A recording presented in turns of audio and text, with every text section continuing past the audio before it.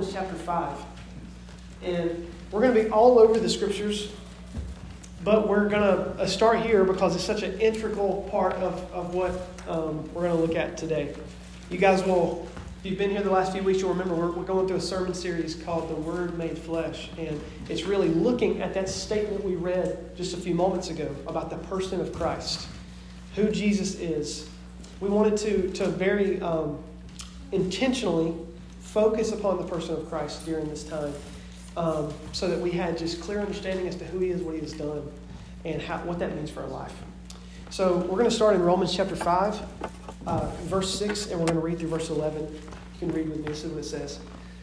For while we were still weak, at the right time, Christ died for the ungodly. For one will scarcely die for a righteous person, though perhaps for a good person one would dare even to die. But God shows His love for us in that while we were still sinners, Christ died for us.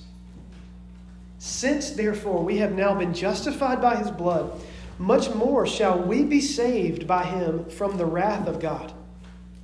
For if while we were enemies, we were reconciled to God by the death of His Son, much more, now that we are reconciled, shall we be saved by His life. More than that, we also rejoice in God through our Lord Jesus Christ, through whom we have now received reconciliation. This is the Word of God.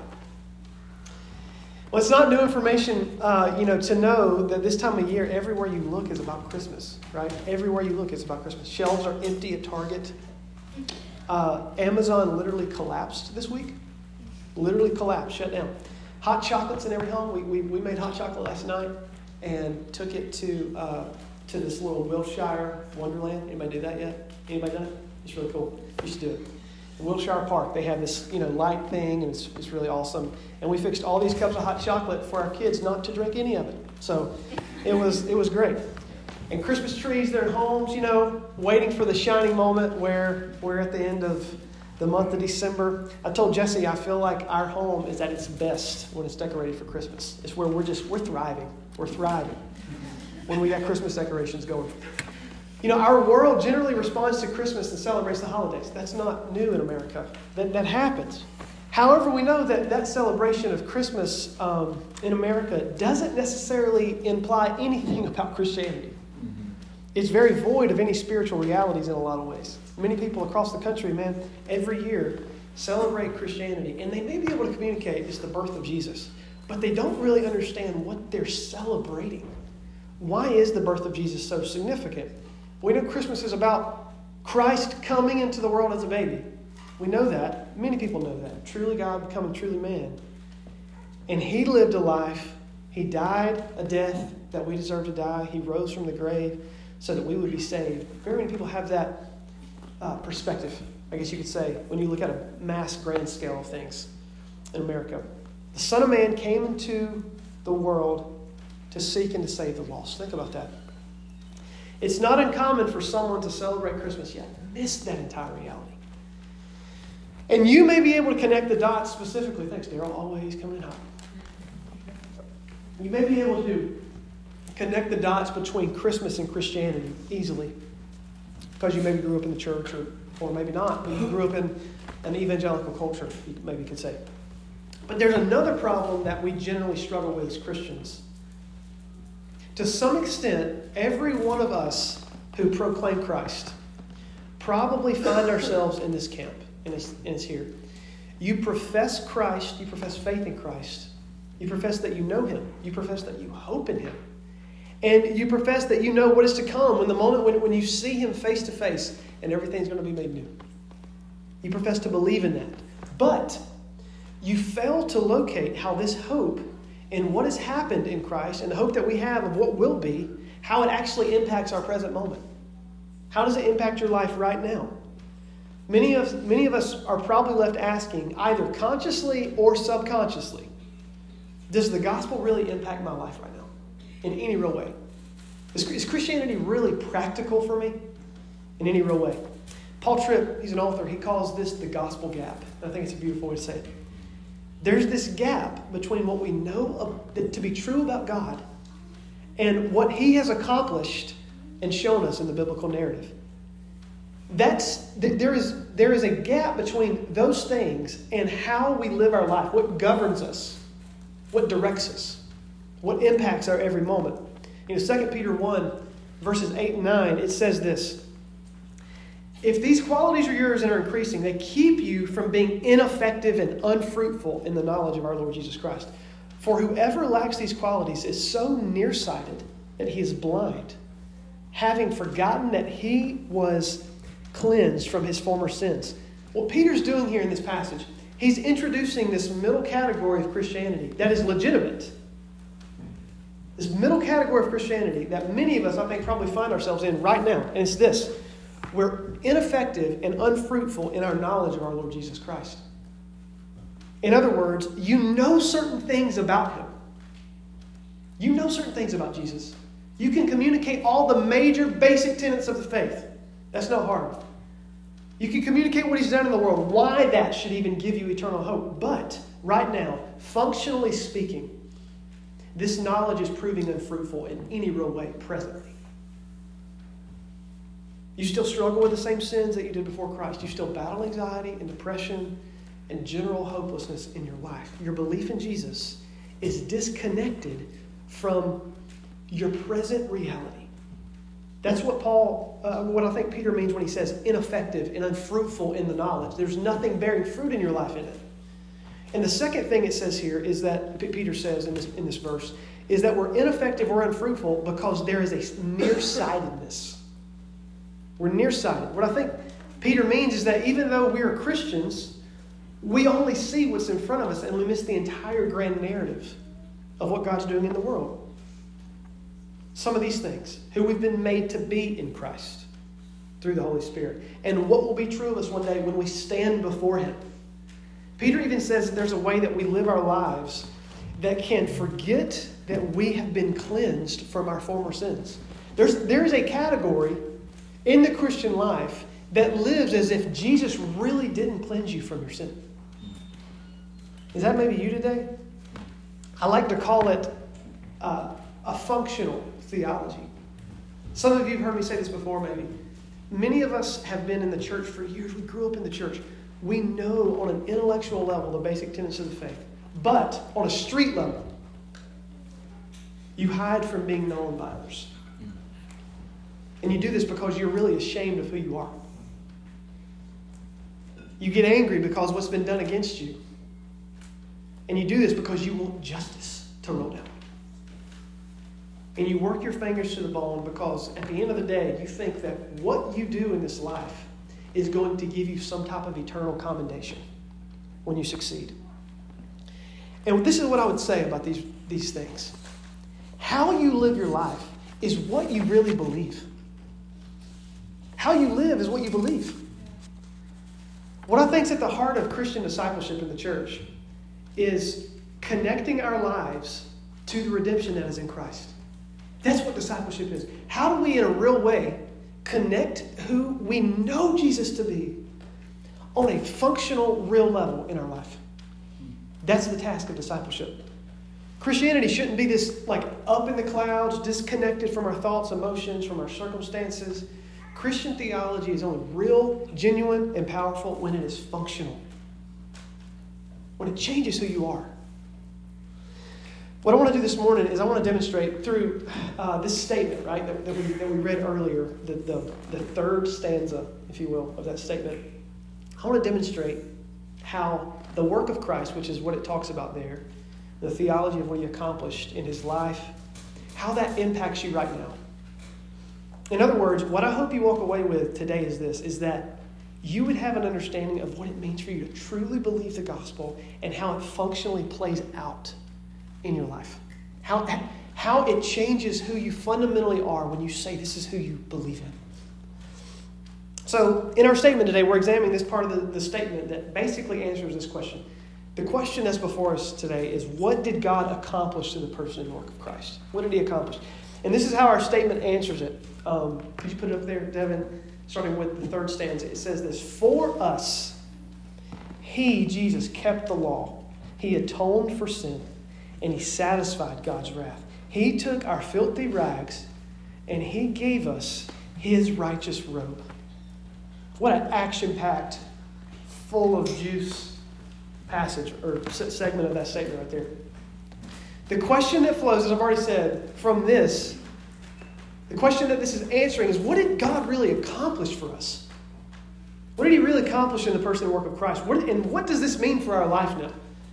Now, there are many things that we can say about these particular realities in this passage, or in this statement.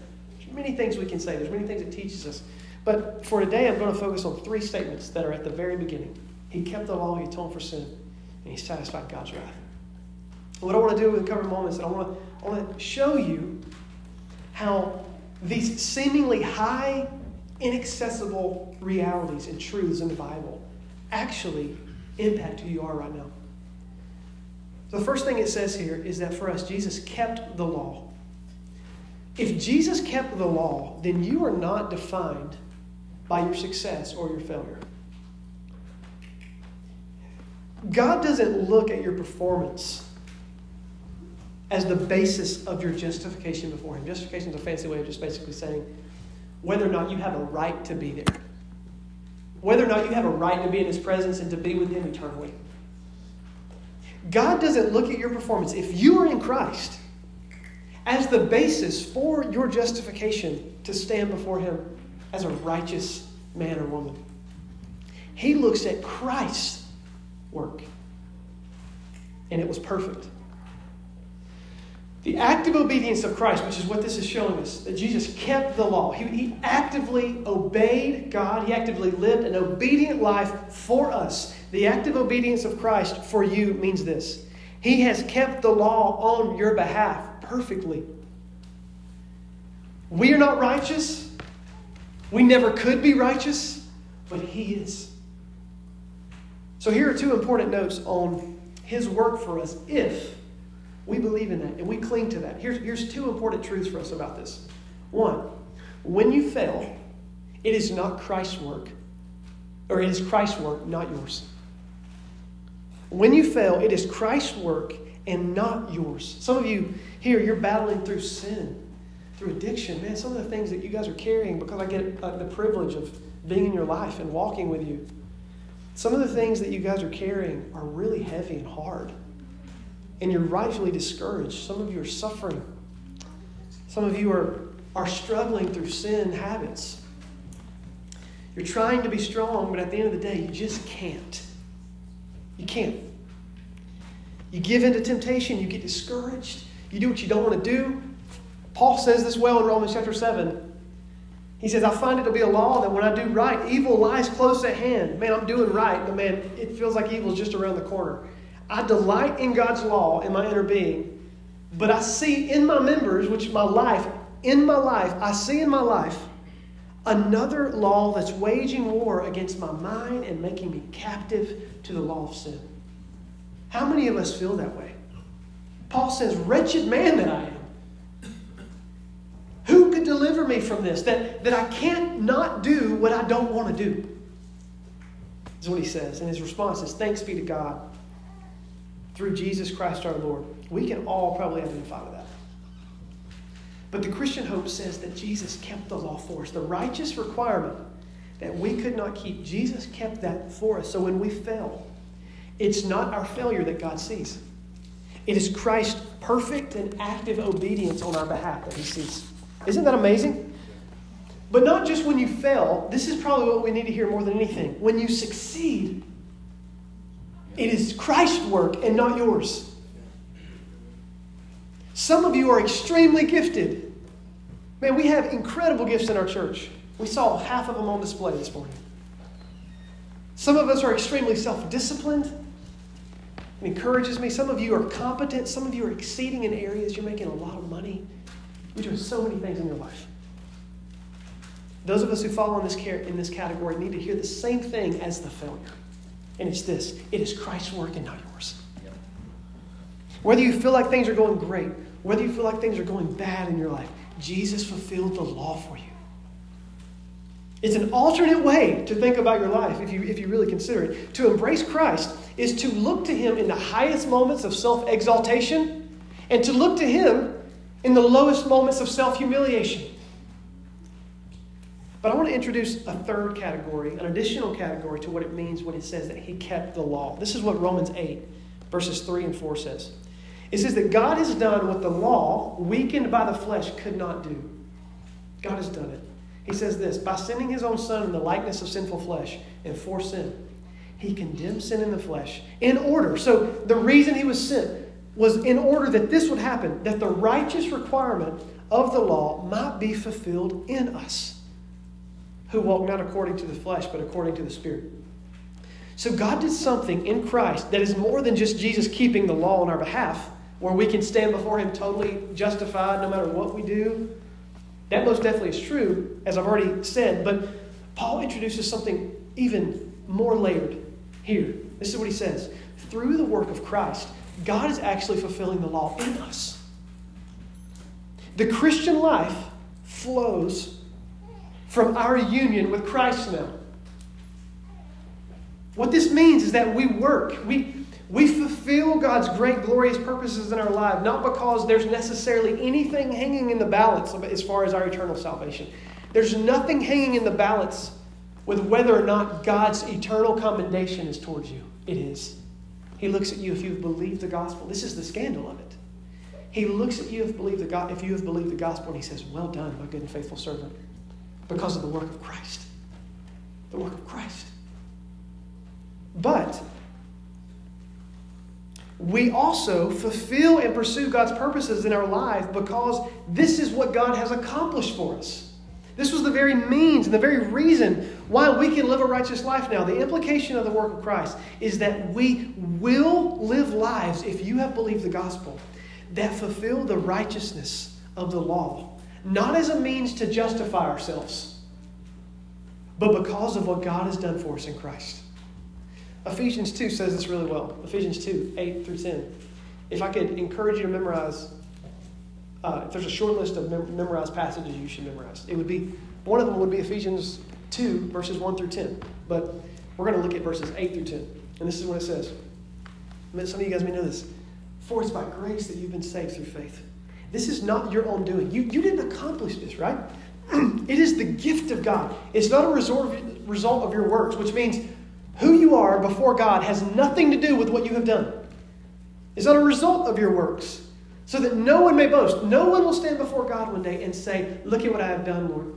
Yeah. Aren't you pleased with me? No one will say that one day. The scripture says every mouth will be stopped when his reality is shown to us. So instead, those who are in Christ, those who have this hope of salvation, of eternity with him, they do not boast in their works, they boast in his. But, this is what the next verse says. See that conjunction for, which is flowing from the previous verse. We are his workmanship, created in Christ Jesus for good works, which God prepared beforehand that we should walk in. Here, Paul seems to be demonstrating that we receive this gift of eternal life where we will stand fully and completely justified before the Lord one day. 100%. It's going to happen. But the application of that now, the practical implication of that for your life, here and now, is that you walk in good works that God's already prepared for you in eternity. And it's because, not that the work of Christ was deficient, but that the work of Christ was that powerful for you. The righteous requirements would be fulfilled in your flesh. Or you can look at this, 1 Corinthians 15, 1 through 2. This is what it says. Now I remind you, brothers, of the gospel I preached to you. The gospel in which you received, in which you stand, and by which you were being saved, if you hold fast to the word I preached to you, unless you believed in vain. Leave it up there, Devin, because I'm going to walk through this quickly. What Paul is saying, the gospel according to Paul, we know this, is that it is the good news that Jesus has saved us from all that has held us in bondage. Everything that held us in bondage. And it's the good news that we've been freed unto an eternal hope in him. And he has accomplished in his flesh what we could not accomplish, so that when we receive him, we are justified before God. And Paul says this is what you have received, past tense. This is the gospel in which you stand in presently. I'm clinging to it presently. And then it says this is the one in which you are presently being saved from. Saved by, I would say. And how you know this is true is that you are holding fast to this gospel word that was preached. An active participation in it. In other words, there's a present walking and a present abiding, a present activity in Christ. But that present walking, abiding activity is not accomplishing your righteousness whatsoever because of the next phrase. It says, unless you believed in vain. It's all about faith in Christ. But faith in Christ looks a particular way. What this means is that to actually believe that Jesus has kept the law for you is to walk a particular way now. Faith, according to Paul here, is only genuine to the level that it bears fruit in your life. Doesn't matter what you grew up in. Doesn't matter what you've done in your life. Doesn't matter how many mission trips you've gone on. The only thing that stands before God one day is your faith in Jesus. It's the only thing. Have you believed in him? Jesus keeping the law means that you are not defined by your success and your failure. But two, Jesus atoned for sin. Here's something I hear a lot of. When things are going well in our lives, we feel closer to God. If I knew how many times that I've talked to somebody about that, man, things are going so good. I feel like God's right there with me, because I'm just killing it. I'm just, I'm praying every morning. I'm reading the Bible every single day. I'm giving all of my money back to the church. And God's just so close. I feel him really, really close to me. And when things are going poorly in our life, the opposite side, aka we're struggling with some particular sin, we're discouraged about something that's happened, we feel separated from God. That's our natural tendency. We don't think God is close to us. We feel as if he's absent. So there's even categories in the scripture where David writes constantly about that. And in this natural reflex, I think, is a fundamental breakdown of what God has ultimately done in the work of Christ when he atoned for sin. Here's 5 ways Jesus' atonement for our sin affects your life right now. Sin tells us that we're separated from God. Sin separates. But through Christ, God draws near. From birth, we're separated from God because of sin. But because of Christ, we're brought near by his blood. Nothing can separate us from the love of God in Christ anymore. But 2, sin also creates an inability in our life. Sin inhibits us. Christ enables us. Sin makes it impossible for us to live and think the way that we should in light of who God is. But because of Christ, sin has actually lost its power. The enemy is loud, but he's harmless because he's chained. It's all bark, it's no bite. Whereas we were underneath the folly of the enemy and we were unable to see what life should look like with God and in the world, through Christ, we are finally able to experience life with God here and now and forever one day. But sin also has this effect on us. It causes us to be delusional. What that means is that sin causes us to think that we know ourselves better than what we really do, and we don't. We think nothing's wrong with us, but really there is. We think that we are righteous, but we're not. We're delusional. But through Christ, we see how much we need God in our lives. We see how dependent we really are upon him. And also how present he is with us no matter what we do. No matter how well things are going. And where we lived a life with our own views of what life is ultimately about, what it's really about, through the work of Christ, we can put off that life and we can live lives for and about the glory of God right now. That's what the work of Christ does for us. The work of Christ also absorbs the judgment that was due. Sin has a consequence, and it is judgment from God. We're under the judgment of God because we've rebelled against him. And as we're going to see in just a little bit, Christ actually absorbs that judgment for us. And the 5th thing that sin does is it causes us to be hopeless. Sin leaves us hopeless without God in the world. Christ gives us eternal hope. We can't escape its effect. And because we can't escape the effect of sin, because of how deeply ingrained it is to us, we're hopeless. But through Christ, we have a future, and we have a hope that transcends our circumstances and transcends everything about our life, reaches into eternity. And this is what it looks like to functionally believe that Jesus has taken care of sin at the cross. Jesus has atoned for sin. You may ask this question: if Jesus has atoned for our sin and rendered sin and Satan ultimately powerless, then why do we continue to return to it? Why do we continue to do that? If Jesus has relieved us from this burden that we carry, how is it true that he atoned for sin, yet I'm still in it and I'm still struggling in it? How can that be true? How can those two things be true? And here's 3 reasons I want to give you. Though we may not experience it immediately, the promises of the gospel can leave us 100% confident that you will be free from sin if you believe in Jesus. 100% confident. And the reason why is because Jesus rose from the grave. The second reason, though we may fall in sin, when Jesus went to the cross and atoned for it, he had your past, present, and future sins in mind. Which means you don't need a Savior beyond Jesus. You don't need a new one every single time you fall into sin. Jesus atoned for your past, present, and future sins. And the third reason,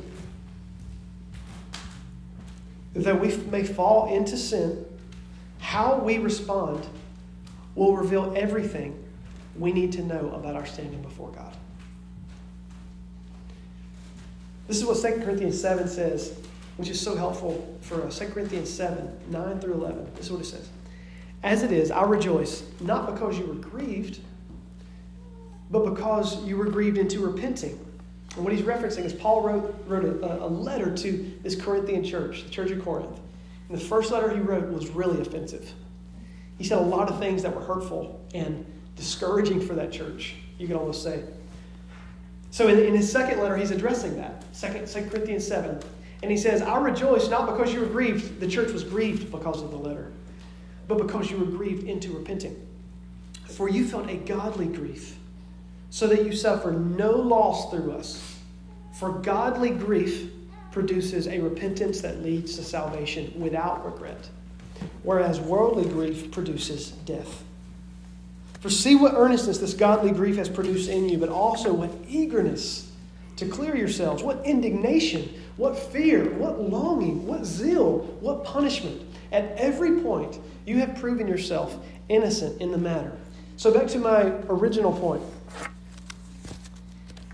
You're left asking, how, if Jesus has atoned for my sin, how is sin and Satan rendered powerless if I'm continuing in it? And these are the questions I would ask you as you face whatever present struggle. It's the same questions or the same points that Paul brings out in this passage. You'll see there at the very end of it. Are you earnest in your life when you fall susceptible to temptation? Are you earnest and eager to be free from that? Then take heart, Christian. Take heart. Jesus' work is for you. Jesus has defeated the power of sin. Here's another question. Are you eager to clear yourself after you sin? Then take heart, Christian. Jesus' work is for you. Jesus has atoned for sin. Are you filled with indignation when you do it because of your sin? Then take heart.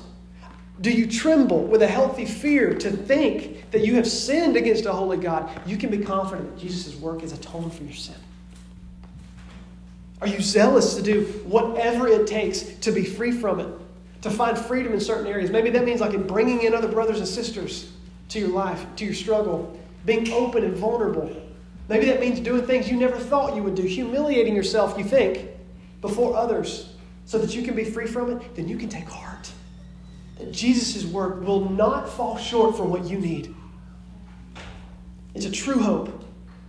And finally it says, are you willing? He says, what punishment? The question is, are you ready? Are you willing to embrace the punishment, the consequences that you may face as you repent and you confess? There's real consequences we face for our sin here and now. But if we have a willingness to face those because we are so grieved at heart at our sin against God, we can be confident that Jesus will atone for that sin. And though there may be consequences this side of eternity, you will be pure and spotless with Him one day. If your answer is yes to these questions, as you think about, man, how you're struggling through whatever it is, all of us come bringing tons of baggage into this room. If you answer yes to these questions, as you think about how you're responding to your struggles and to your sin habits, then you can be confident that the atonement of Christ, where he took on your sin and he gave you his righteous robe, will prove effective for you. So you fight. So you confess. And you seek him, knowing with 100% confidence that God will do immeasurably more in your life than you could have ever asked or imagined. He will. The last point I'll make today is this: Jesus satisfied God's wrath. If Jesus satisfied God's wrath, here's the downstream implication that probably we don't think about. You can forgive, forbear, and love other people. What do you think about Romans chapter 5, verses 6 through 11? This is an incredible passage. The depths of this are incalculable. But here's some of these things that stand out. I'm going to read Romans 5, 6 through 11 again, which is what we started with. For while we were still weak, at the right time, Christ died for the ungodly.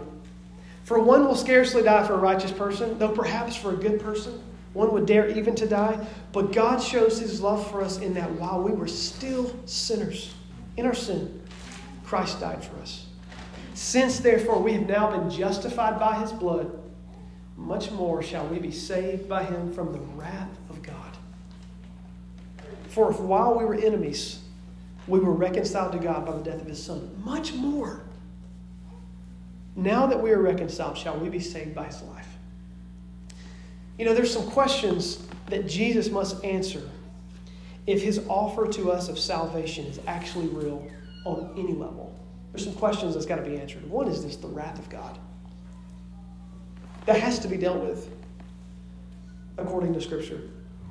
Because of this. We've talked about this the last few weeks, I think.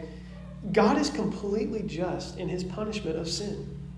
He's not only a loving God. He is only a loving God. If sin does not go unpunished with him. And to an infinite, eternally holy God, sin bears the weight of an eternal punishment and eternal vindication of all the wrong that's been done against him. Because he's holy, because he's righteous. And what the gospel claims, what has been taken care of for us now, if you have believed in him, you've placed your faith in him, he's your refuge, right? You run to him. What the gospel claims is that all the wrath stored up for sinners for eternity was poured out on the Son of God. All of it. He perfectly, horribly, gruesomely satisfied the wrath of God on our behalf. An eternity's worth of wrath was satisfied in the life of Jesus. What an incredible truth. This is ultimately the reason we celebrate the birth of Christ. This is why we celebrate it. It is tied to the cross. We celebrate the birth not just because God appeared into creation, but because God appeared as our salvation. And in his body of flesh, Jesus absorbed the full wrath of God reserved for us for eternity. And you may ask this question: how in the world could one man's life, the suffering of one man, for honestly, if you look at the scriptures, was only for a few hours. It wasn't for an eternity. He died on the cross, and it spanned over the course of a day. It didn't even fill up the whole day. It was over by lunchtime or mid-afternoon. How could that satisfy the eternal wrath of God for eternity? How could the wrath of God reserved for the sins of the world be satisfied for eternity by just a few hours of suffering? And this is the answer to that question. Because of who Jesus is. It's not the breadth or the magnitude of the man, nor the amount of time that he held on the cross, but it's the preciousness of his life that he gave. An ounce of suffering for the one true living God is infinitely unimaginable. And therefore, even if it were but for a second, it would have been infinitely more than what we could have ever done on our behalf. And it would have been infinitely unjust and more perfectly acceptable than any sacrifice could have ever been if it would have done by anybody else. Jesus, because of who he was as God, because of what he did, he satisfied the wrath of God on our behalf. Isn't that amazing? No angel could have done that. No angel could have done what he had done. No mere man, no matter how great his life was, no matter what he had done in his life, could have done what he did. And it's why he had to come. It had to be Jesus. It had to be Jesus. It had to be God. Only the Son of God can satisfy the wrath of God. And see the wrath of God. See the Son of God. See the satisfaction of God's wrath in the Son of God. So here's the implication. When we see what Jesus has satisfied in his death, when we see the eternal Son of God on the cross, when we hear the words of Jesus on the cross after just a few hours say, "It is finished," then we can forgive and forbear. And we can love. Our functional theology in the realm of our relationships is demonstrated in how we respond when we are hurt by our brothers and sisters. You want to know what you believe about the work of Christ on the cross? How do you respond when your other brothers in Christ, other sisters in Christ hurt you? How do you respond? If you want to know what you think about Jesus satisfying the wrath of God, then look at how you respond when someone hurts you in the church. How you respond in these times tells us everything we need to know about what we really believe. If we live our lives in the gospel gap that I talked about earlier, this gap, then we will look for that vindication. We're going to look for that vindication. We're going to look for ways to satisfy this anger that's in our hearts. Maybe it's through calling them and tell them what you really think, you know? Or maybe it's through suppressing it, running away, and thinking unimaginable things about them. Or whatever else your response is.